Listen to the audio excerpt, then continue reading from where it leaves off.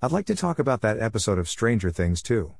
Now I know what you're thinking, come on Stu, it's an amazing series, surely we can let one less than perfect episode slip through the net? To that I say, no. No we can't. Having stuck with The Walking Dead through the thickest of thick and thinnest of thin and observed how easily a show can slip in quality, it's time to draw a line in the sand and scream no more poorly CGI'd goats. Spoilers ahead, obviously.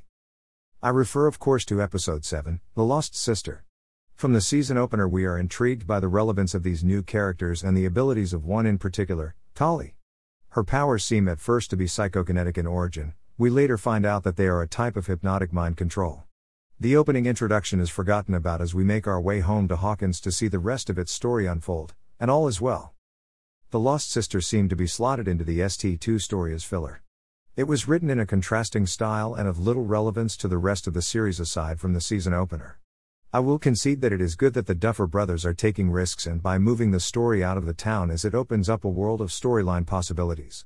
However, it feels like there is no clear logic to the move other than adding an unwarranted dimension to Eleven's story and shoehorn some more references. The homage to Luke's training with Yoda, from Empire Strikes Back and the Invisibles references did indeed make for a nice interlude, but it wasn't enough to carry the episode. Kali/008 as it turns out isn't very interesting at all, at least not enough to follow in any real sense of story. Eleven becomes a caricature and we lose any sense of emotional connection to her plight, the theme of a girl with a troubled past trying desperately to ground herself. A theme which the writers had painstakingly built during the show's first season.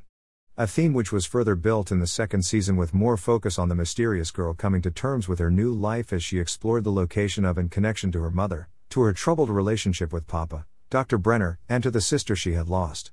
The weight to all of these plot points was cast aside. The weight of her role within the gang as a hunter, and the ensuing scene where she is tasked with killing those involved with their incarceration, was completely diminished. As was what should have been a stronger reveal that Dr. Brenner was still alive, a reveal which felt nonchalant and downplayed by its placement within this excursion. Not that Brenner was ever a match for the Demogorgon as the primary antagonist of ST1, but now that we're invested in 11, Jane's story, it seems fitting that we should care.